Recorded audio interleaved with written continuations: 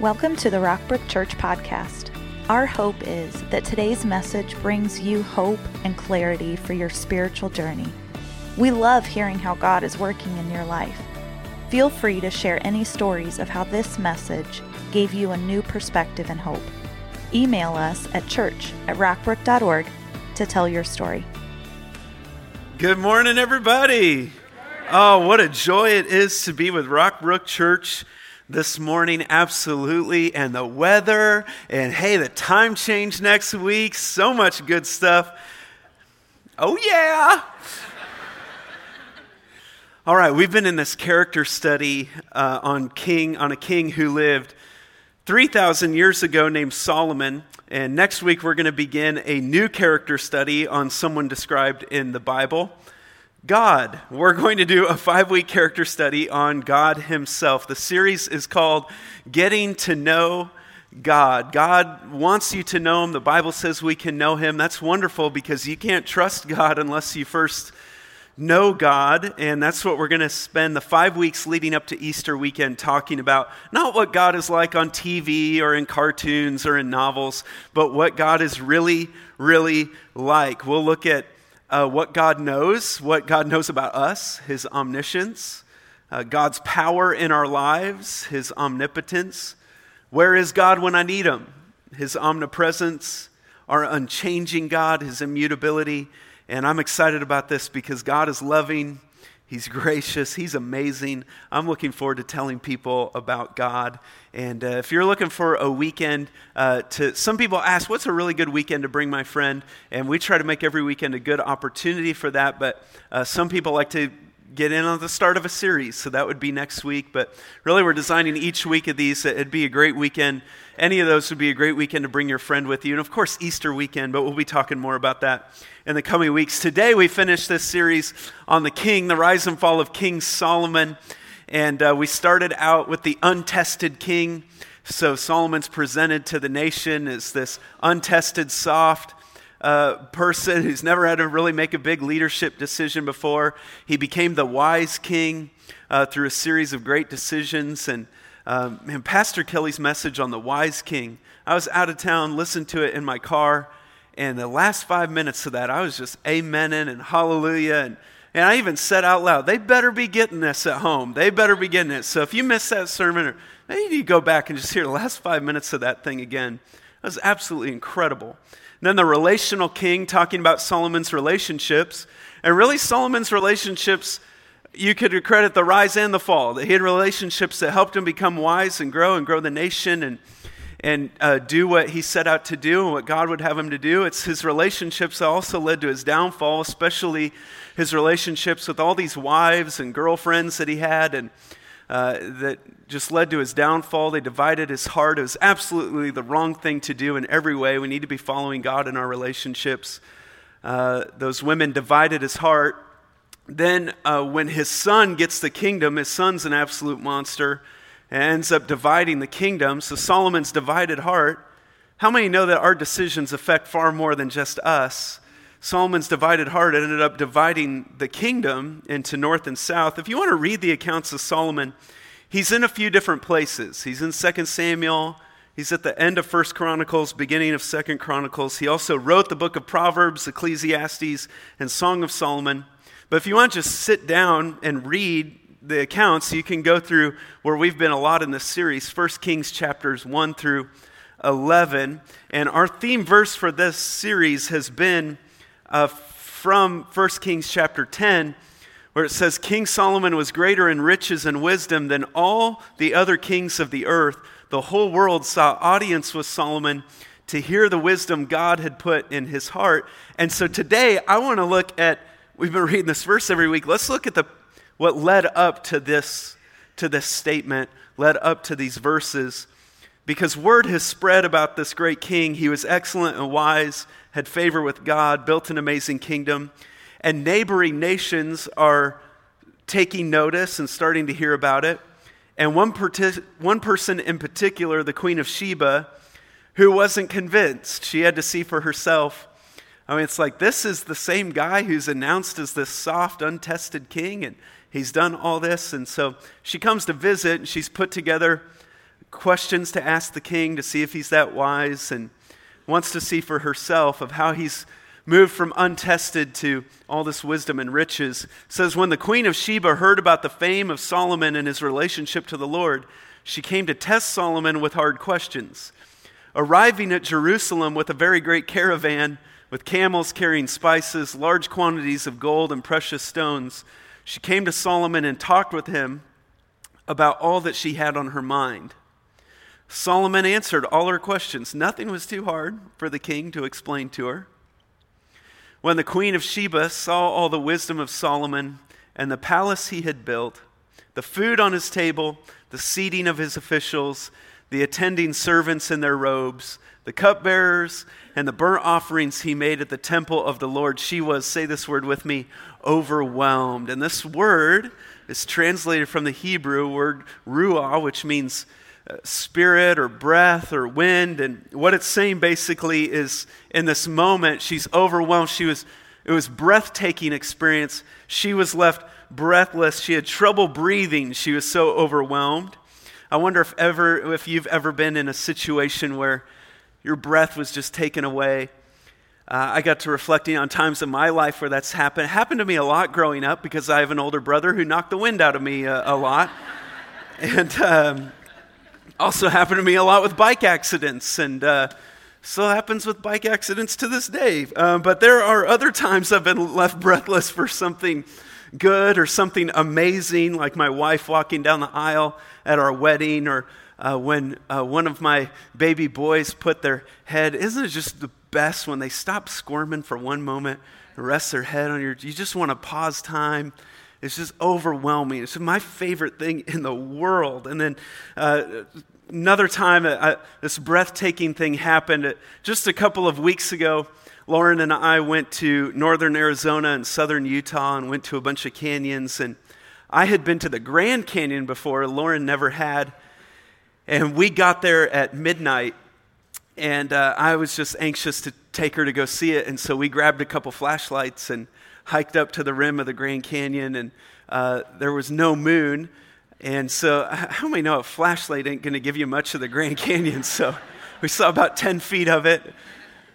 But it just turned into this amazing moment because you just see more stars than I've ever seen in my life, and standing there in the cold and the wind of the canyon. And next to my wife, it was just breathtaking. But then the next day, we were going to hike some of the canyons. So we go up to the rim in the daylight, and I'm getting ready for the hike, and I look up, and Lauren's just standing there, just, whoa. You know, everyone said, there's just nothing like it.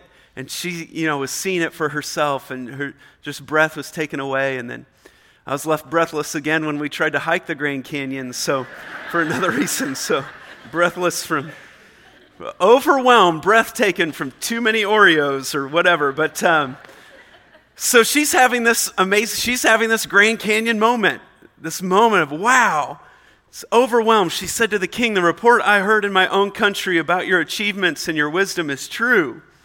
But I did not believe these things until I came and saw with my own eyes. Indeed, not even half was told me. In wisdom and wealth, you have far exceeded the report I heard. How happy your people must be. How happy your officials who continually stand before you and hear your wisdom." Watch this, what she says.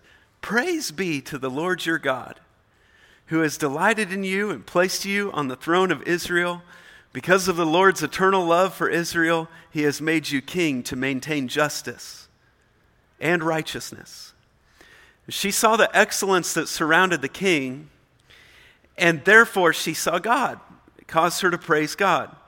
And what's happening here is very similar to what Christ Jesus challenges us to do in Matthew 5:16. It says, "Let your light shine before others that they may see your good deeds, not so that you get the credit, but that they glorify your Father in heaven." That if I live my life a certain way, people could see God in my life. Not how great I am, but how that it wouldn't happen without God in me. That people would say, "Man, I know Ryland. There's no way he could have conquered that addiction on his own. There's no way he could do these things by himself." There's a God element, and that people would see what you have in your life, and they would give glory to your Father in heaven. So what does that mean for us today? So here's where I'm at as we finish this series. We look at Solomon and we think, well, that's great for Solomon that he had the riches and the platform to do that. Or we could say the opposite. We could say, man, how could a guy who saw God twice and all that wisdom do all the stupid things that he did? Marry multiple women, and reintroduce slavery, and just dishonor God in all the ways that he did. How could a guy who built the temple for God, for crying out loud, build these temples to these gods that his wives are worshiping and dishonor God that way? And today, as we leave this series, I want to give us some questions on which to reflect that challenge us to see the Solomon in us. Because there's a little bit of Solomon in me, and there's a little bit of Solomon in you. That says, one moment, worship God with your heart, soul, mind, and strength. And then another moment, turn from him and worship the created, or worship an idol, or worship something worthless, and give your life to something else. There's that contradiction in each one of us. And we have platforms that we can use to point people to God. We also have sins in our life that we need to uproot. There's a little bit of Solomon in all of us. So I just want to break down this passage a little bit, and maybe these questions, as you study Solomon in the future, he comes up in Bible reading or in messages or different things. And instead of saying, man, how could Solomon do this? How could he do that? That it would cause us, man, what's my blind spot? What does that mean for me today? And so I want to break down part of what the queen saw, and I'll give you the statement, then I'll give you the fill-in. And first thing she points out is when the Queen of Sheba saw all the wisdom of Solomon. And I think we could all agree that when Solomon asked God for wisdom, he made the right choice.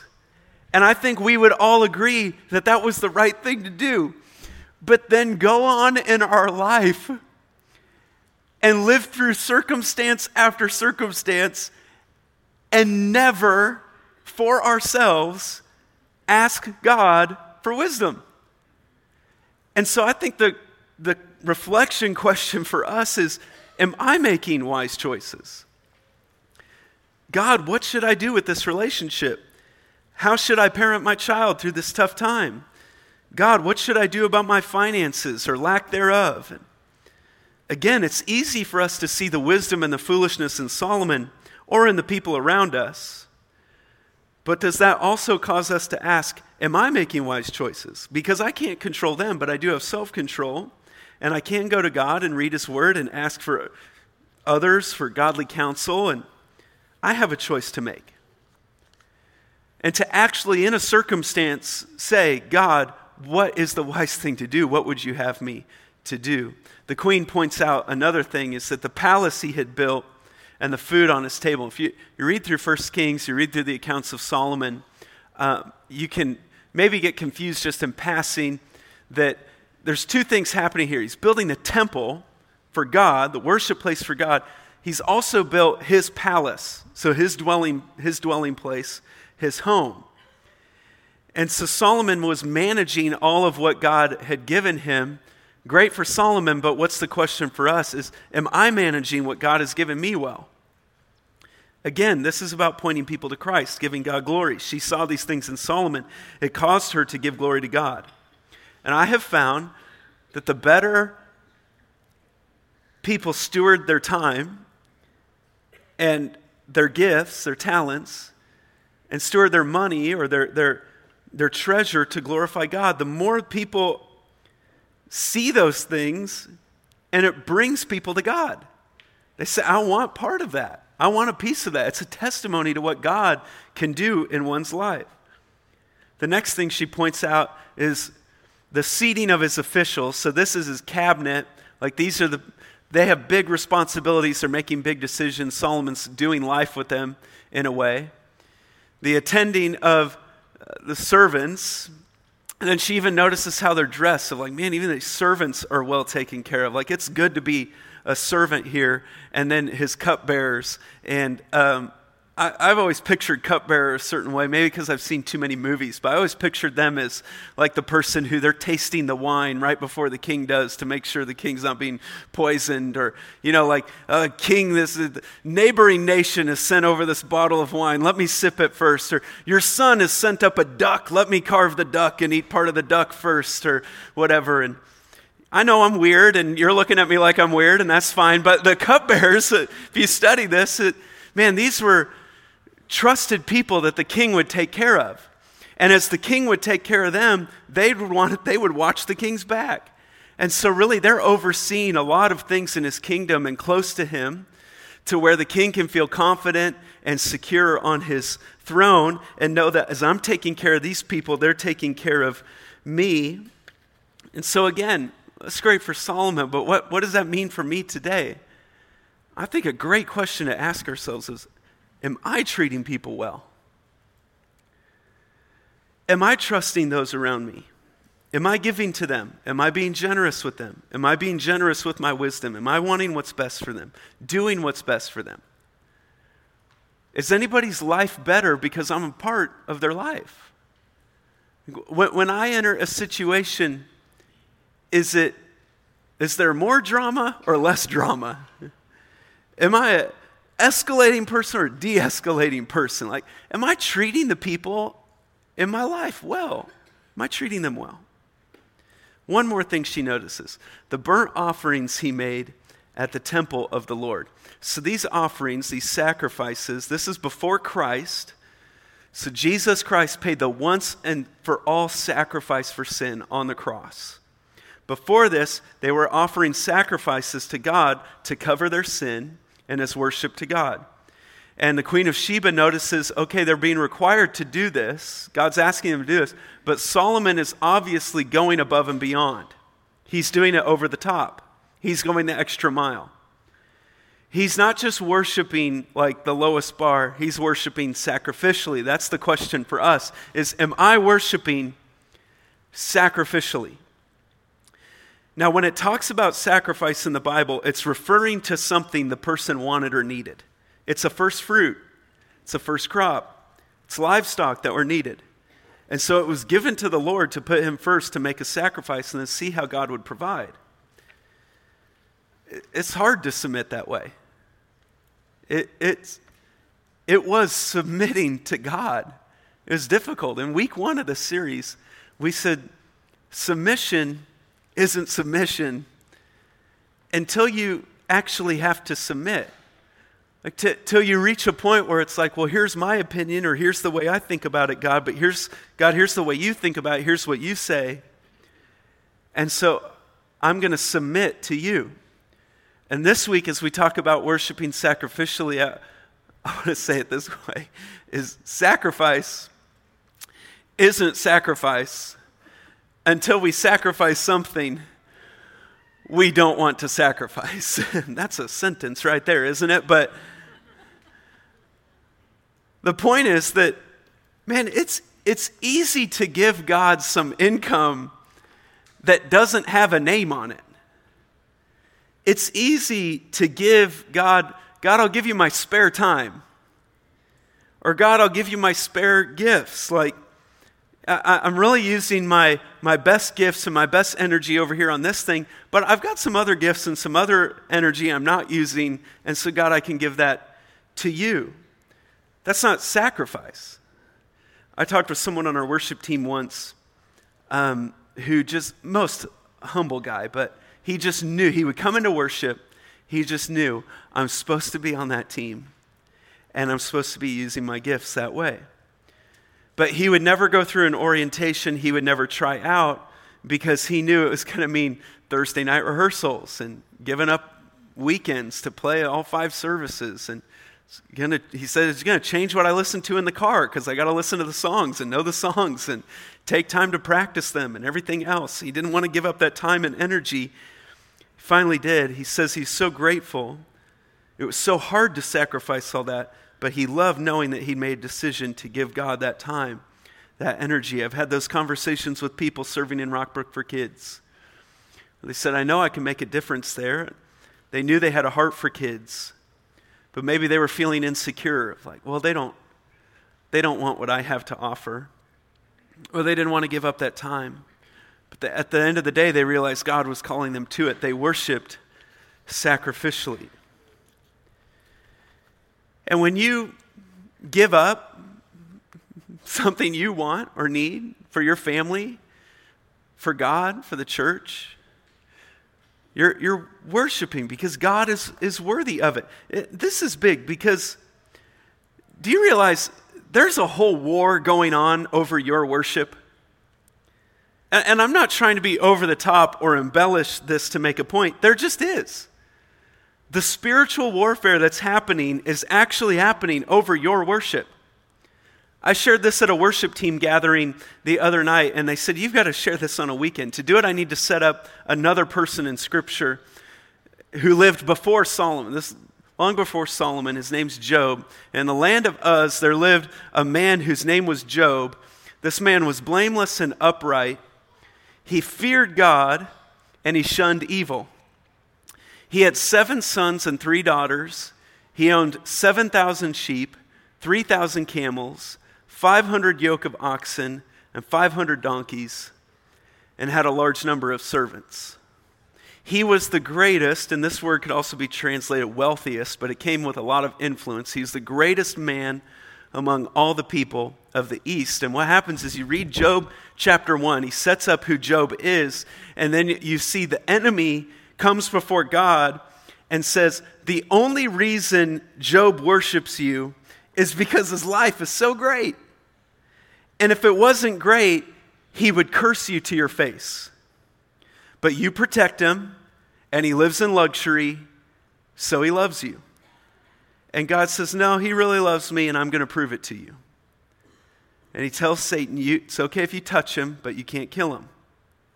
What does that mean? It means you can affect his life, but you can't take his life. And Job loses it all. His livestock were attacked and stolen. His servants were killed. A house collapses on his children. He loses his health, develops sores all over his body. And you can shuffle that theological deck however you want. Many would say, I can't believe God would allow that. Well, he did. And God's glory was on the line. And there was a war going on over Job's worship. And could I just throw out this possibility to you that it's possible when you're at the lowest moment, when you're losing it all, it's just possible that a challenge went up to God that says, oh, they're a Christian, really? As soon as they hit a tough moment, God, they're going to drop you like a lead weight. And it's just possible God might say, well, let's find out. And we don't have to like that, but in the midst of it, we remember that God has not forsaken us. And he's exalted when we say, well, God, you're still God, and you are good, and I belong to you. Back to Solomon. Solomon wrote a book in the Bible called Ecclesiastes, and in this book we get a glimpse into what life is like for a person who literally has everything. Do you know anyone who figuratively has everything? I know a couple people who figuratively, they have everything. And you get them alone in a moment, and they'll tell you, man, I'm still not satisfied. It's not what I thought it was going to be. And really, Job and Solomon had the same thing happen to them with different implications. Job had everything, and it was taken away from him. He's the richest person in all the land. Children, land, livestock, servants, money, houses, it's all taken away. His loss was unimaginable. Solomon had the opposite happen in that his gain was unimaginable. He started off with little, untested, soft. He ends up with wisdom, property, parties, gardens, servants, money, sex, all to an extreme that's hard to even imagine. Nothing I could say would really over-exaggerate it or do it justice. His Maserati did 185 and then some. And so the queen says, the queen comes and she's overwhelmed by it. Breathtaking. And in Ecclesiastes 2, Solomon says, I denied myself nothing my eyes desired. I refused my heart no pleasure. My heart took delight in all my labor, and this was the reward for all my toil. Yet when I surveyed all that my hands had done and what I had toiled to achieve, everything was meaningless, a chasing after the wind. Nothing was gained under the sun. So here's what he did. He says, you think possessions satisfy? Let's find out. You think sex satisfies? Let's find out once and for all. You think a hobby will satisfy? Let's find out. You think fun is going to satisfy? Let's find out. Let's just go all out and settle it once and for all. And he comes back and he says, yeah, it was fun, and I had a good time. But I'm still not satisfied, and nothing was gained. And at the end of the day, both Solomon with everything and Job with nothing find themselves recognizing and worshiping the Most High God. Solomon, with all this stuff, says 10 chapters later in Ecclesiastes 12, says, now all has been heard. Here is the conclusion of the matter.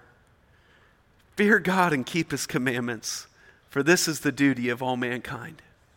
At the end of the day, sitting there with all this stuff, it's all meaningless except worshiping God and doing what he tells you to do. The Bible says that when messengers came to Job to tell Job about all the losses in his life, sitting there at the bottom, Job fell to the ground in worship and said, naked I came from my mother's womb, and naked I will depart. Meaning I came in with nothing, I'm going to leave with nothing. The Lord gave, and the Lord has taken away. May the name of the Lord be praised. Blessed be the name of the Lord. Here's what I'm getting at. At the core of every gain or loss in your life, at the core of every Solomon moment, every Job moment in your life, you will find the war for your worship. Within every new life, every death, in every good thing, every bad thing, within every compliment, every criticism, where respect is gained, where it is taken away, within every pay cut, every pay raise, every subtraction or addition to your life, you will find the war over your worship. And at the core of it is this question, okay, who do you love now? Who do you worship now? Who is God now? And somewhere in heaven, there's, and I told you it's not because of what they have or don't have, it's because of who I am. It's because I am worthy. And I just wonder if the war over your worship has ever been the centerpiece of a conversation in heaven. And I don't want to give the devil too much credit here. I mean, many of us are just bending whichever the way the world blows. We just respond to however we feel and whatever our flesh wants, and the enemy doesn't really have to do much to tempt us or affect us. But my point is simply this. There are heaven-sized ramifications to your decision as to who or what you're going to worship. So friend, Rockbrook Church, guard your worship. Guard your worship. Don't let anybody rob you of your worship to God. Don't let any idol or guy or girl or job, career, sex, money, possessions rob you of your worship. Don't let any failure or accomplishment in your life rob you from your opportunity to declare the worth of God. Don't let it rob you of the thing you were made to do, and don't let it rob God of the praise that is his alone. Because if God really is worthy, and there was a revolt that happened in heaven, a full-on rebellion that happened in heaven, and now for this short time on earth, we decide whether we worship the God who delivered us out of slavery and death, or we worship the idols of the world. In that choosing moment, that moment we make that choice, wouldn't it be the enemy's objective to strike blows at the worth of God? Like, do you want to tell me it's a coincidence that 2/3 of the world are bowing down before bronze and concrete and wood? No, it's no coincidence that right now People all over Asia are paying somebody a couple of bucks for some flower stems to lay in front of a golden idol. And it's no coincidence that there are people kneeling on the streets of Bangkok, saying their prayers to a big brass idol. And it's no coincidence that people all over India and the world make their pilgrimage to a river that they think is going to save their soul. And it's no coincidence that our nation, one of the richest people groups the world has ever known, still has to borrow to satisfy our materialism. And it's no coincidence that we've just decided that we're only going to believe what our human mind can understand and only what we see in our reality. Satan is attacking the worth of God, and he's directing the world to little idols so we will ignore the creator of the world. And into this scene, into this war, steps Jesus Christ, God, who voluntarily gave up his high position, gave up his throne, became man, lived a perfect life. And when he hung on the cross, he took a heavy blow to deliver us from meaningless lives that chase after the wind so we could be brought into the family of God, into a love and grace and a future with God, into a destiny with Christ, into an inheritance with Christ that is as great as God himself. Am I worshiping sacrificially? Let's pray. God, you are worthy of all honor, all praise, all glory, all worship. You are the most high God. We bow our hearts before you. May there be none above you in our lives. Help us to rely on you, choose you above all else. With every head bowed, some of you here today, your story looks a little bit like Solomon's, meaning you've lived your life however you've wanted to live it, and you're discovering that only God can truly satisfy, and it's time to surrender to him and be satisfied in God. Or maybe your story looks a little bit more like Job's today, where there's been a loss, and you don't know how you can make it. But God is still worthy. He is still good. And he will not forsake you. He's worthy of giving your life to. And what I didn't tell you is that God blessed Job in the second half of his life even more than in the beginning. And God will restore what's been taken from you. A great heavenly inheritance is being prepared for you. Do not give up. God, give us the wisdom to know what to do with what we've heard. God, we believe in Jesus Christ, that he is who he says he is. Help our unbelief. It's in Jesus' name we pray. Amen. Thanks for joining us today. We would love for you to get connected to what's going on at Rockbrook Church. Visit us online at rockbrook.org for service times, small group information, and other ways you can discover your purpose here on earth.